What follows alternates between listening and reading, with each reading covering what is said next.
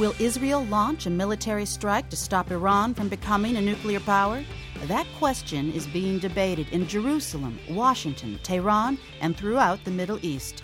Israeli Prime Minister Benjamin Netanyahu has repeatedly said a nuclear Iran would be an existential threat to the Jewish state, and some experts say an Israeli attack could be launched even in the next few months.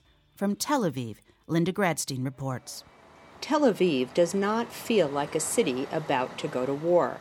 Restaurants and cafes are packed. Traffic is as snarled as always, and the Tel Aviv Marathon drew 25,000 runners through the city streets.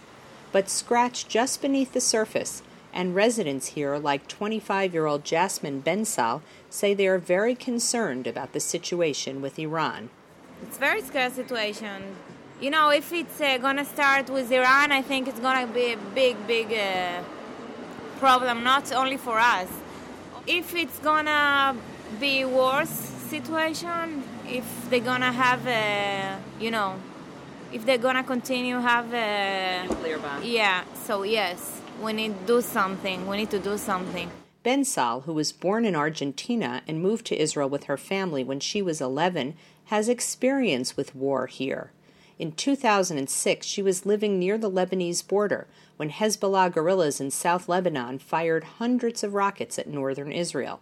She says it was a frightening experience and expects that an Israeli attack on Iran would provoke a missile attack on Tel Aviv. Of course.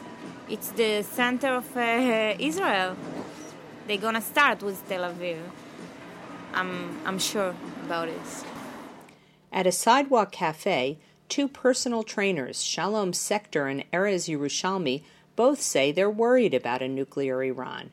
Sector says he thought of moving his family out of Tel Aviv to a less likely target. And he says if there's no choice, Israel should attack Iran. Yes, because if not, there will not be Israel. His friend Yerushalmi, who has one son who just finished the army and a second son who just started the army, says he too is worried about a nuclear Iran. But he says he opposes an Israeli strike. I think first must talk and do diplomat things. I don't want a war. War, I think it's not just with Iran, it's all area, everything.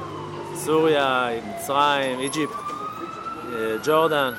A recent poll found that 2/3 of Israelis support a military strike as a last resort, even knowing that will lead to a counterattack by groups such as Hamas and Hezbollah, which are allied with Iran.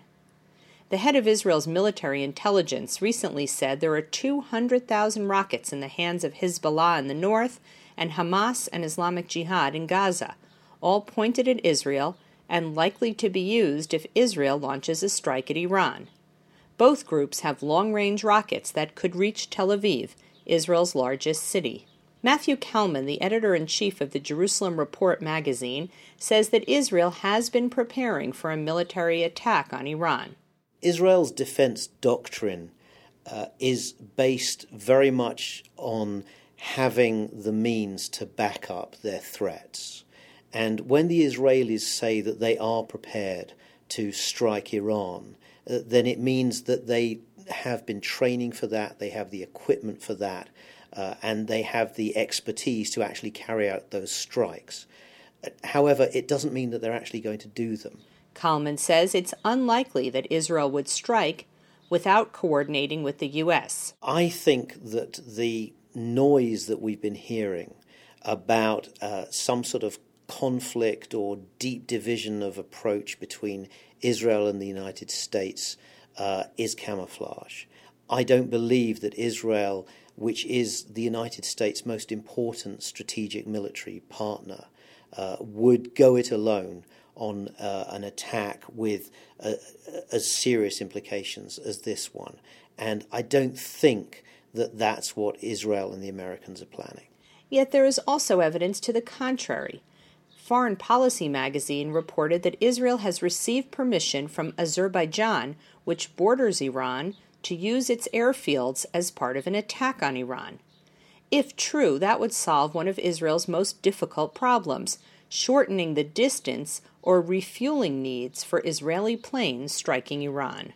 David Horowitz, the editor of the Times of Israel website, says that if Israel feels its very existence is endangered, it could act alone. The majority of the Jewish people are now gathered in this tiny sliver of embattled territory, and the Prime Minister of this country makes comparisons publicly between the situation now and the situation either prior to or during the Holocaust, the point being that there was no one to save the Jews and that the Jews were vulnerable and unprotected. And he says, now we are protected, now we have a country, now we can defend ourselves.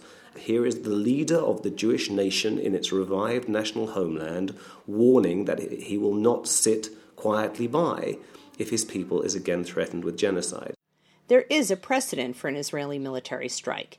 In 1981, Israel took out an Iraqi nuclear reactor at Osirak, and in 2007, a North Korean-built reactor in Syria that was still under construction. Yet the Iranian nuclear program is believed to be spread out over dozens of sites, many of which are deep underground.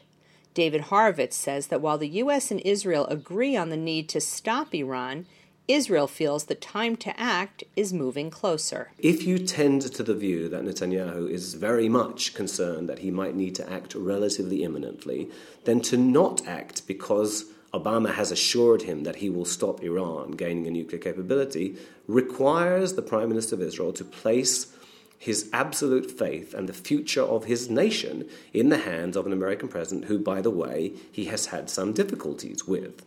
Now, that's a big ask, if you like. Dr. Emily Landau is an expert on Iran at the INSS. She says stopping Iran is the job of the international community. And if the international community would step up to the plate and assume its responsibility, Israel would be able to step back, which is what they say they want. So if the international community, if the United States wants Israel to step back, to stop making threats, well, they need to step forward. Sanctions are very good. And they did step forward in terms of sanctions, and we're now seeing some of the toughest sanctions that we've seen, but they need to be backed up by a credible threat of consequences. You can't get around that. Israeli Prime Minister Benjamin Netanyahu is sending a clear message that Israel cannot live with a nuclear Iran. Here's what he told a recent gathering of AIPAC, the pro-Israel lobby in Washington. I appreciate President Obama's recent efforts to impose even tougher sanctions against Iran. And these sanctions are hurting Iran's economy. But unfortunately, Iran's nuclear program continues to march forward. My friends, Israel has waited for the international community to resolve this issue. We've waited for diplomacy to work. None of us can afford to wait much longer.